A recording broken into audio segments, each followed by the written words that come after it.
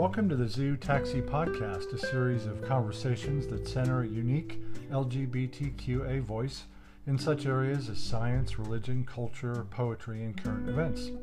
My name is Don Stouter, and I'll be your host for these explorations and sermons and editorials and essays. For the record, the name Zoo Taxi comes from a license plate I saw one day driving through the California high desert. I hope you'll consider supporting this podcast with a contribution, which you can make by going to anchor.fm/zootaxi.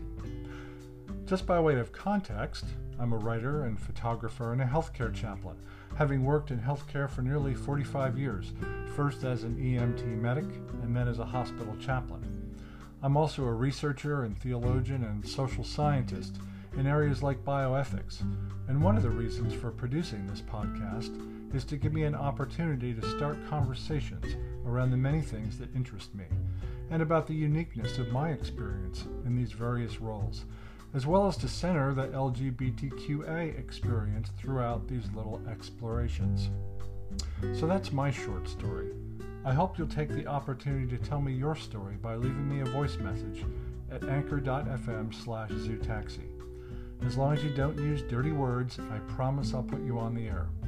For more on me personally, you can check out my website at Donald Stouter, DONALDSTOUDER, all one word, donaldstouter.com.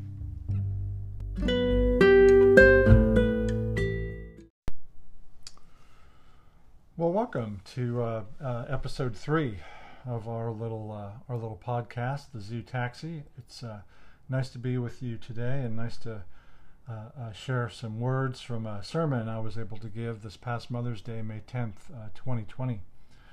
The name of the sermon is Mother's Day, Mother Earth, and Healing the COVID.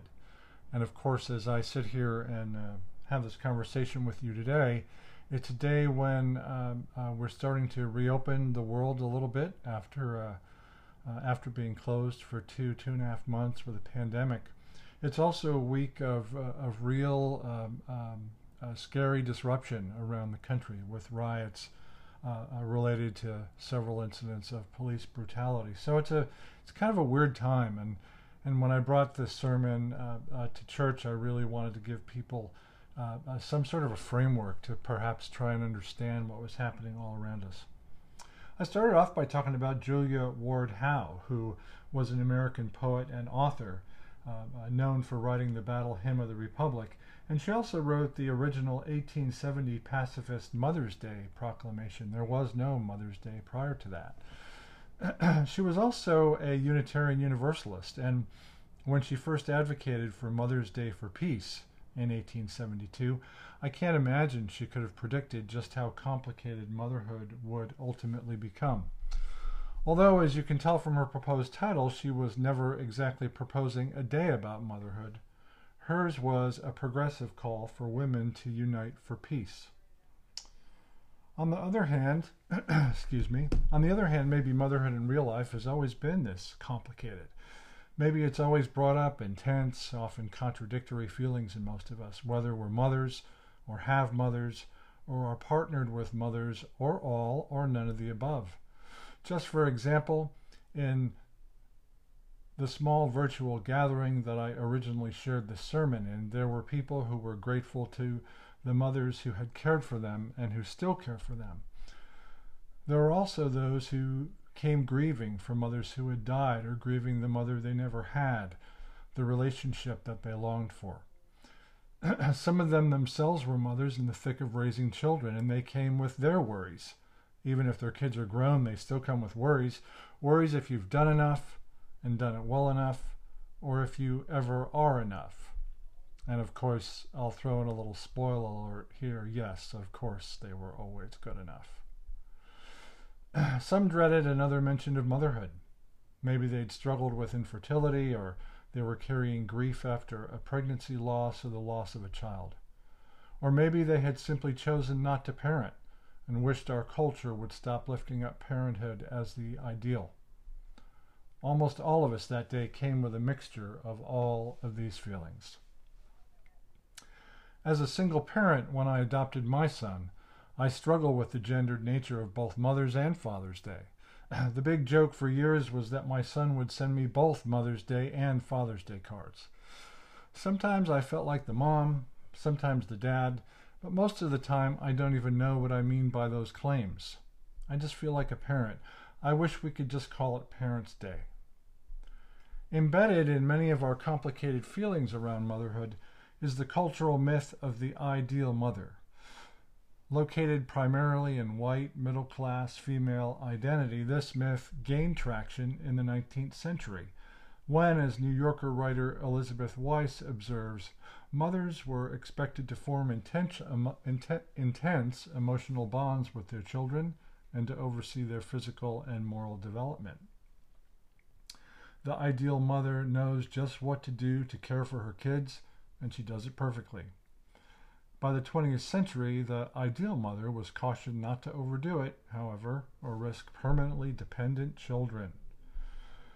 Of course, the Hallmark card and now television channel business model are built on us buying into this myth.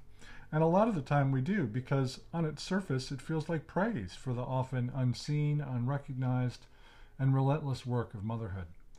It feels like a way to acknowledge our gratitude or our longing for someone who loves us no matter what, who knows just the right thing to say or do, and who says or does just that. However, regardless of the particulars of your complicated relationship to motherhood, the ideal mother myth doesn't actually serve us. Instead, it keeps mothers divided from non-mothers. It devalues the parenting role of non-women. It devalues the community who circle around the official parents. It sets up standards impossible to live up to, and it creates a cycle of shame and guilt that impacts the whole family system, making it highly unlikely that any of us will seek or get help when we need it. On the whole, it creates an unsustainable, imbalanced system for individuals, for families, and for our world. The ideal mother is anything but. Which brings me to the whole reason for this conversation we're having together today. The idea of Mother Earth can be traced in a few different ways, including through Native American traditions. For example, the words attributed to Chief Seattle in the Unitarian Universalist hymnal from a speech he gave in the mid-19th century. Will you teach your children what we have taught our children, that the earth is our mother? Now, it turns out that this speech was more likely written by a Hollywood screenwriter in the 1970s than by Chief Seattle himself. But we can verify that other tribes drew on the Mother Earth metaphor. For example, the Algonquin tribe claimed a strong oral tradition of the Earth Mother or Grandmother.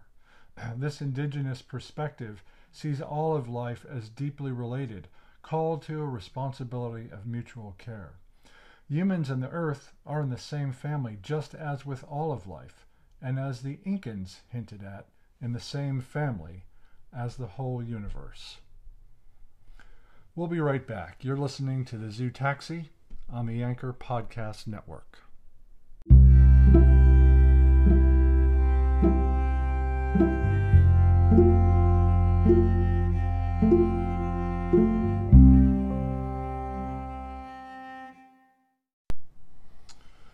And welcome back. We're talking about Mother Earth and Mother's Day and all the ideas that go around that. And we were just chatting about the Native American oral tradition of the Earth Mother or Grandmother and sort of this whole Mother Earth metaphor. It turns out the ancient Greeks also spoke of this personification of the earth in the great goddess Gaia, the great mother of all, creator and giver of birth to the earth and all the universe. Today we see this myth play out in the Gaia hypothesis, the idea that the earth is a self-regulating system. While it turns out that this hypothesis doesn't make great science, it can be a very powerful metaphor to consider the earth as a whole system rather than as a bunch of separate individual parts. In this time we're living in, a time of pandemic, it turns out, I think it's also worthwhile to stop and ask ourselves the obvious question. Is this new coronavirus yet another way for Mother Earth to make a course correction? Perhaps even more influential than these ancient traditions, however, is the impact of the Age of Enlightenment on this idea of Mother Earth, especially for our religious tradition, Unitarian Universalism, which has been so Enlightenment impacted. Which is to say, a lot of us have taken to heart the whole "I think, therefore I am." That is the foundation of Enlightenment philosophy. I am my brain, you are your brain. My very personhood is like brain, brain, brain. And all our brains constitute entirely separate individuals, separate from our bodies, separate from each other, and separate from the natural world. To help make sense of all these separate entities, the Enlightenment associated masculinity with this big brain, the self, and femininity with the body and with nature, or the other. There's a lot to say and more nuance in all of this, but for today, let me just summarize that in the Enlightenment, Mother Earth became a way to do the exact opposite of what the ancient traditions were trying to teach. The Enlightenment's concept of Mother Earth reduced our relatedness, reduced our sense of mutual obligation, and instead inserted a natural hierarchy where men were separate and above the messy, uncivilized, embodied, feminine, natural world. Of course, we live with the consequences of this Enlightenment-based take on our relationship with the Earth. However, I worry less about us colluding with this paradigm than I do with how our contemporary understanding of motherhood influences the ways we understand our relationship to the Earth when we think of it as our mother. I mean, if we subconsciously buy into the idealization of mothers as hyper-responsible, supreme caretakers, always happy, capable of handling anything we throw at them, supreme beings, then maybe we are this ideal mother's children, happily dependent and trusting our mother to provide, no matter what waste we throw at her, or the resources we use, or the practices we engage in. She, our ideal mother, has it handled.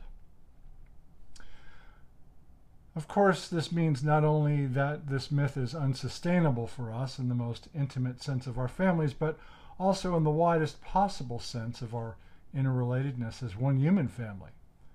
Our ideal Mother Earth is sick right now, but the question is, what if she thinks that humans are the virus, and COVID-19, as well as the many pandemics that have come before, are her way of activating her immune system? There's some visual evidence for this as we see our air become cleaner and our water become clearer since shelter-in-place orders were put into effect. We need a new myth, a new story. Actually, we need multiple stories. We need a new way to talk about motherhood that allows for many things to be true all at once.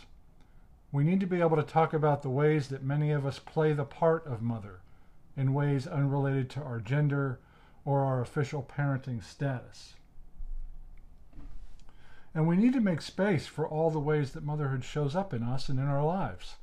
Space for the caring mother, the harried mother, the anxious mother, the wise mother, the responsible mother, lonely mother, mother who doesn't want to be a mother, the longing of one to be a mother, the mother who shares parenting with many others, the joyous mother, the clueless mother, the cool mother, the mother who hopes and who dreams, and the aging mother whose children now care for her. We'll be right back. You're listening to the Zoo Taxi on the Anchor Podcast Network.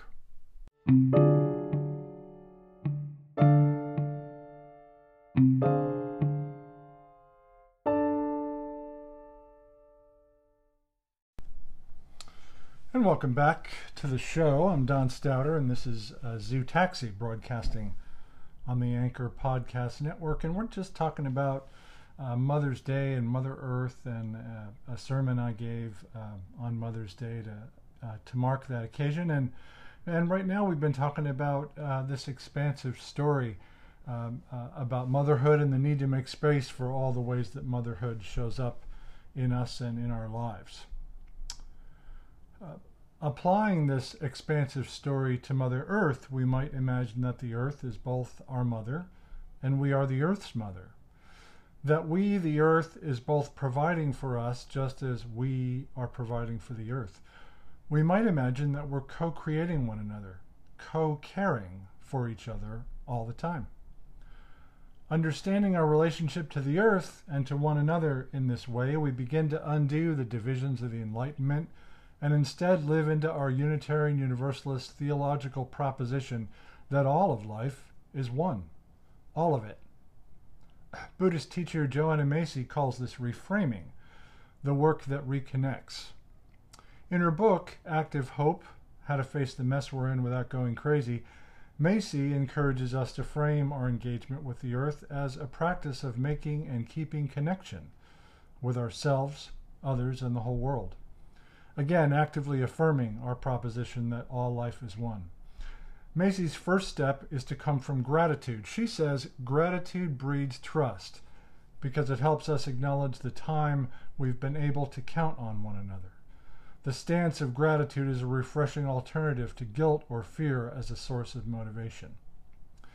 The second step is to move into compassion and to honor our pain for our world. Often we compartmentalize our grief. We have to in order to function. Allowing ourselves to feel our longing and despair, however, to be compassionate for the world beyond ourselves, we access our motivation to bring about change and healing. As Buddhist teacher Thich Nhat Hanh puts it, our work on this step is to hear within us the sounds of the earth crying. Macy's third step responds to this pain by asking us to see ourselves with new eyes. First, we see ourselves not as separate individuals, but as part of a great interconnected whole. And second, we see ourselves not as static beings, but as part of a great becoming. Both of these concepts, our connectedness and our personal evolution, are deeply Unitarian Universalist ideas, and they allow us to remember that as we change, the world changes. Finally, grounded in the three prior steps of gratitude, compassion, and evolving interconnectedness, we're called to act. From this framework, we're free to act without attachment to the outcome because we're acting from our sense of relationship and mutual care. As with motherhood, we start to realize how little we can control the end result, and yet how little that influences our need and our capacity to act. Nearly 150 years later, Julia Ward Howe is still calling to us her great unanswered plea. Arise, all who have hearts, whether your baptism be that of water or tears. Say firmly, we will not have great questions decided by irrelevant agencies. From the bosom of the devastated earth, a voice goes up with our own. It says, disarm, disarm. Let us take counsel with each other as to the means whereby the great human family can finally live in peace. And as I share those last words of my sermon that I gave back on Mother's Day, it's June 1st, and I'm recording this broadcast in Palm Springs, and our county officials have ordered a lockdown, a curfew for 6 o'clock tonight, because in the wake of all the things that have happened as a result of Black Lives Matter movement, hashtag Black Lives Matter, and all those brave people standing up and finally saying no, there's also been some violent conflicts, and the folks here in our county are worried that those might be on their way to us this evening. And so as I finish this little sermon, my prayer is that Black lives will matter, and that everyone who is protesting today will be safe. And with that, we'll be right back. You're listening to the Zoo Taxi on the Anchor Broadcast Network.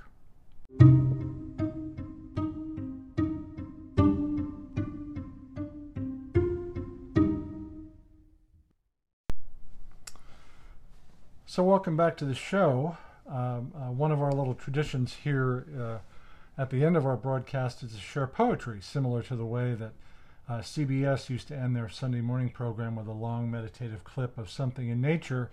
We end each of our episodes with an inspiring poet or poem. And today I've picked a funny poem by Billy Collins, and it's called Introduction to Poetry. I ask them to take a poem and hold it up to the light like a color slide, or press an ear against its hive.